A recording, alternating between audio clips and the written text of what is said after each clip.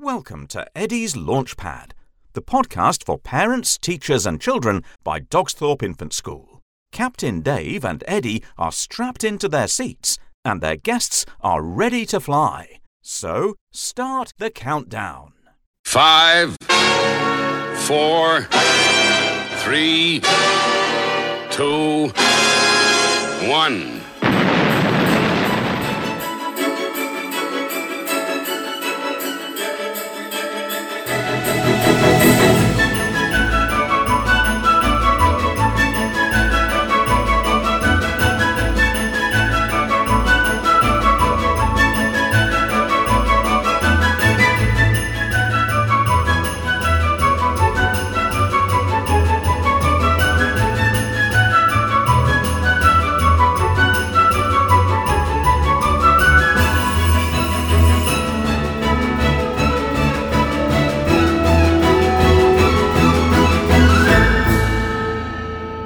Listening to Launchpad. Our next guest on Launchpad is Adam Pettit. Now, he's got great connections with Dogsthorpe Infant School in all sorts of ways. Adam, you went to Dogsthorpe Infants, didn't you? I did. A lot longer ago than I would like to admit. What was the years? Oh, very early 2000s. What are your memories of the school when you was there as a pupil? Things that have influenced me going forward that I perhaps didn't realise they would at the time. So a huge one that has always stuck with me is the Nativity. Every Christmas, starting at the very bottom in reception and watching, eagerly awaiting my turn to be able to do that, which then, of course, as we'll find out later, plays massively into what I ended up doing for a living. So that's one thing that's really stuck with me. And another was singing in assembly, piano in the corner, slightly out of tune, and everyone just trying to get through the hymns for the day. Just a lot of the sort of creative stuff that we ended up doing has really stuck with me. Yeah, it's really fed into what I've done for the rest of my life. So would you say that you got your love of music from the school? It certainly exposed me to the opportunity to express that and to explore it there. And as I got older, that became more and more interested in it. So it was certainly a very strong starting point for me. Can you remember any other memories? I think a lot of the academic stuff has gone in one ear and gone out the other. But I was very fortunate to be able to come back and spend time in the school as an adult, doing workshops with some of the younger people. So it was nice to be back in those classrooms. And of course, that all brought back a lot of memories. But I struggle to remember sort of the specifics when it comes to being in the classroom. Yeah. Everyone that I've spoken to has said that when they walk through the door, there's something very special about that place. And absolutely. And for the last 7 decades, young children have come in that door, and the good work's been done, and people have left, and they've gone on to greater things. What are you up to now, Adam? So at the moment, obviously, I'm a performer. I'm a musician, an actor, working mostly in theatre at the moment. But I'm back on the road again. I'm going back to Germany to join a group called the 12 Tenors. I was fortunate enough to spend the 6 months with them back in 2016-17.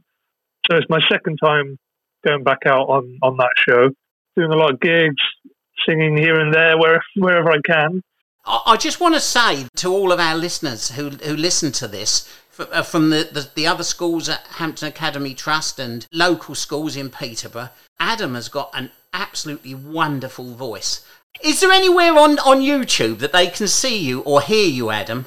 My debut single came out in May of this year. Oh, great. If anyone's on Spotify or Apple Music, just type in my name and it should come up. It's Nothing Else Matters, a classical crossover cover of the greatly popular Metallica tune, which seems a bit of a contradiction, but I've had some very positive feedback from it. So you've been in stage productions as well, haven't you? I can remember that I put on our website about you being in The Beauty and the Beast. Yeah, I've done that twice. I was lucky enough to do that in 2018 and then again in 2019, which is, it was panto and it's a lot of fun. And again, working with a lot of young adults, young children, dressed up in a costume that, I'm 6'5", and being in that makes me look about 7 foot. So it's quite nice to. You didn't have to wear those springy feet that the guy wore in the film, did you?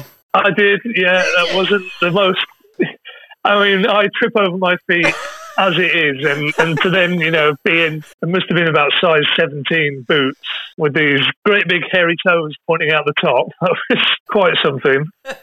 Children listening to this said to me that you want to do very similar things to what Adam is doing now. Adam had a dream. He went off and he followed it. He believed in it, and he is now shining on the West End, and he's going to go from strength to strength, I'm sure. Adam, thank you for joining us on Launchpad. We wish you well in your future, and we look forward to you coming back to Dogsthorpe Infant School very, very soon. Your friends are always waiting to see you. Cheers, Dave. Thank you. This podcast is brought to you by Eddie Edster, the Dogsthorpe Infant School Wellbeing Dog, bringing hugs, paw shakes and high fives. This Cavalier King Charles Spaniel helps our stars to dream, believe, shine. Now, you will all know that we have our little reading dog called Ruby, who comes into school to hear our children read. And it's lovely to have Ruby in school, and our children love her coming in. And we find her a little room, and the children come and they read to Ruby, and it's such a wonderful, wonderful little dog. Now, that little dog is trained by Therapy Dogs UK nationwide, and they do amazing work. And I'm pleased and I'm honoured, actually, to have Mary Oliver, MBE, who's one of the trustees of the charity. Hello to you, Mary. Welcome to our show. Hello. It's lovely to have you with us. Could you just explain to our listeners what you do when it comes to therapy dogs? Yes, well, I'm a trustee of Therapy Dogs Nationwide. Now, I'll tell you a little bit about that charity later, but I also have a dog like Ruby. Jan is the volunteer that comes to you, and I volunteer and go to my local school, of which I'm chair of governors of. And my dog is called Jamie Oliver. And Jamie Oliver trots down to school on a Friday, and he hears the children read as well. We have a programme in conjunction with the Kennel Club called Pause and Read, and it's PAWS, although sometimes the reluctant and confident readers do pause quite a bit. But Jamie just lies there, listens to them read, and of course dogs are so non-judgmental. Yeah. I've got 8 reluctant readers, and confident and reluctant, and the school do a baseline before he comes in, and then when we think a child is ready to come off the programme, we do another baseline, and these children have come on in leaps and bounds, both emotionally and their reading. They're just so much more confident to, not just the ones who are having difficulties, but the whole class want to. Did you have a dog first and then come in contact with the charity? I had a dog first. Originally, I had a dog 15 years ago, and I got in touch with the charity because this dog gave me so much because I was living on my own. And the dog gave me so much joy that I thought I'd like to give something back to the community. And I found out about another charity and joined them. So we started 6 years ago now, and we decided we would become a charity run by volunteers for volunteers. And we started off with 26 members, and we now have over 1,200 across the whole country. Scotland, Northern Ireland, Jersey, the whole of England and Wales. There isn't necessarily a training programme for the dogs, because we would ask that the owners probably, they train them themselves or by going to the Kennel Club, dog training classes, etc. Yeah. But all our dogs, to become a therapy dog, have to undertake an assessment. Yeah. And it's a temperament assessment, and that's really important. And if your dog perhaps enjoys being stroked and cuddled, you're sort of halfway there. We don't need any special training. It's just the dog must be kept on a lead at all times, and as well that it's got a lovely, lovely temperament. We insist that the dog has to be 9 months old. We don't do any puppies. And it's got to be owned by the person for 6 months. We do nursing homes, we do hospitals, hospices, prisons, secure units, one-off for Freshers' Week in university, one-off for exams at schools. My second dog, because the old one was so good, too good to be true, my second one, because he'd like to be top dog, was like a wasp on a piece of string. That's the best way to describe him. He was just a wasp on a piece of string. And now he is calm, confident. He's been out. He did his bronze, silver and gold. No problem whatsoever. And I never, ever thought that he would be a therapy dog. No, absolutely.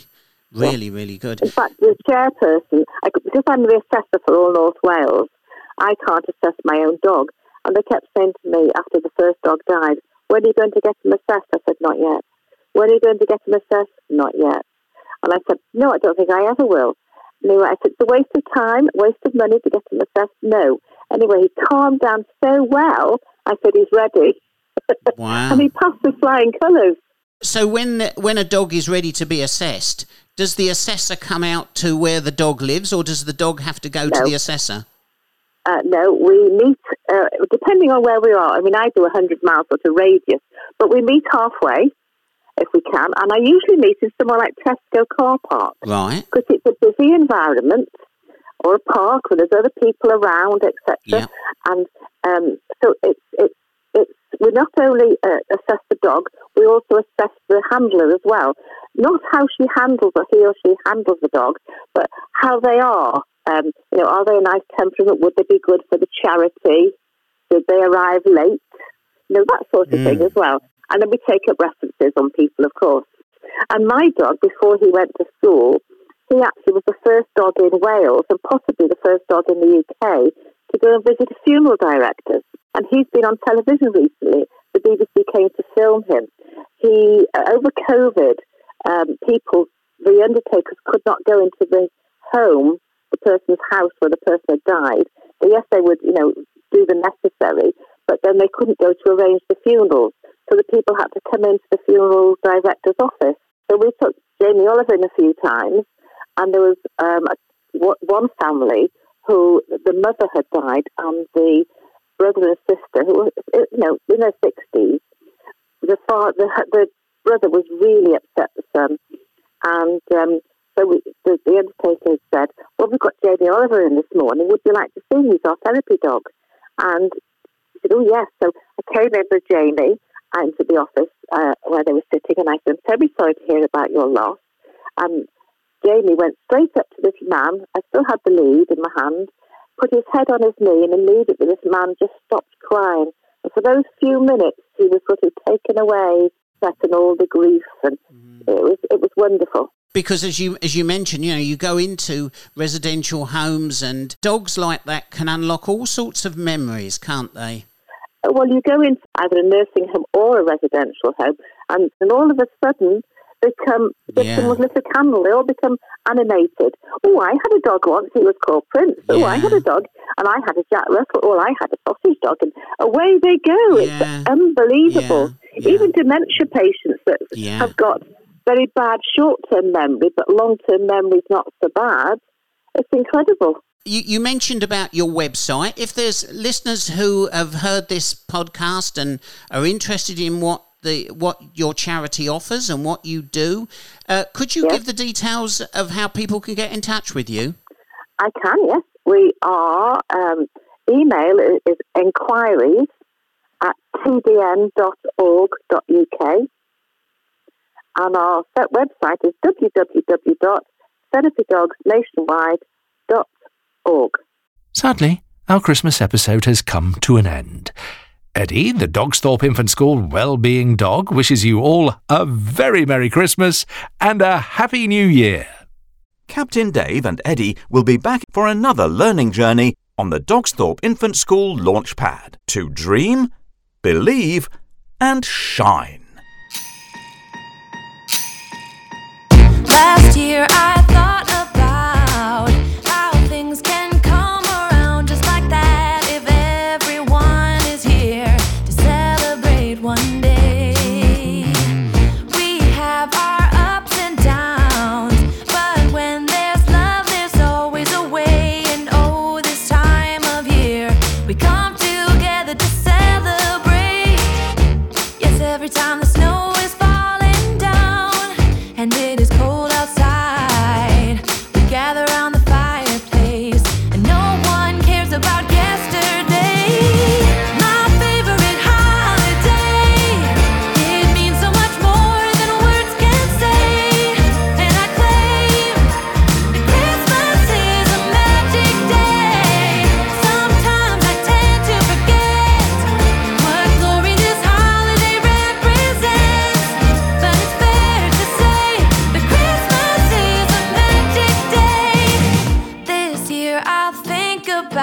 about how I'm so lucky to have a place that I can come home to. Yes, I am on my way.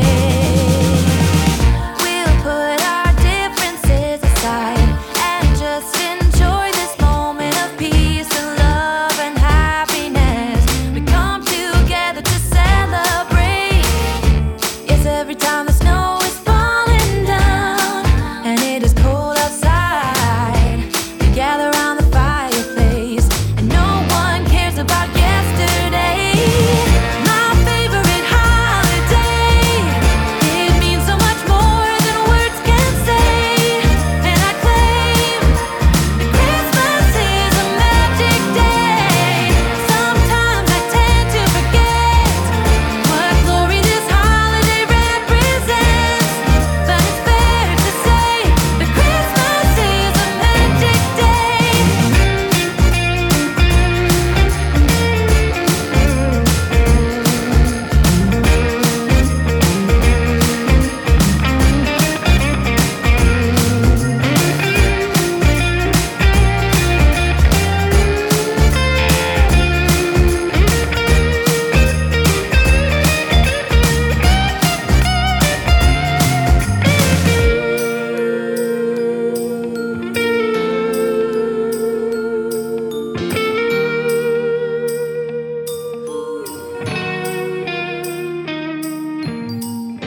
Yes, every time the snow is falling down and it is cold outside, we gather around the fireplace and no one cares about yesterday. My favorite holiday, it means so much more than words can say. And I claim that Christmas is a magic day.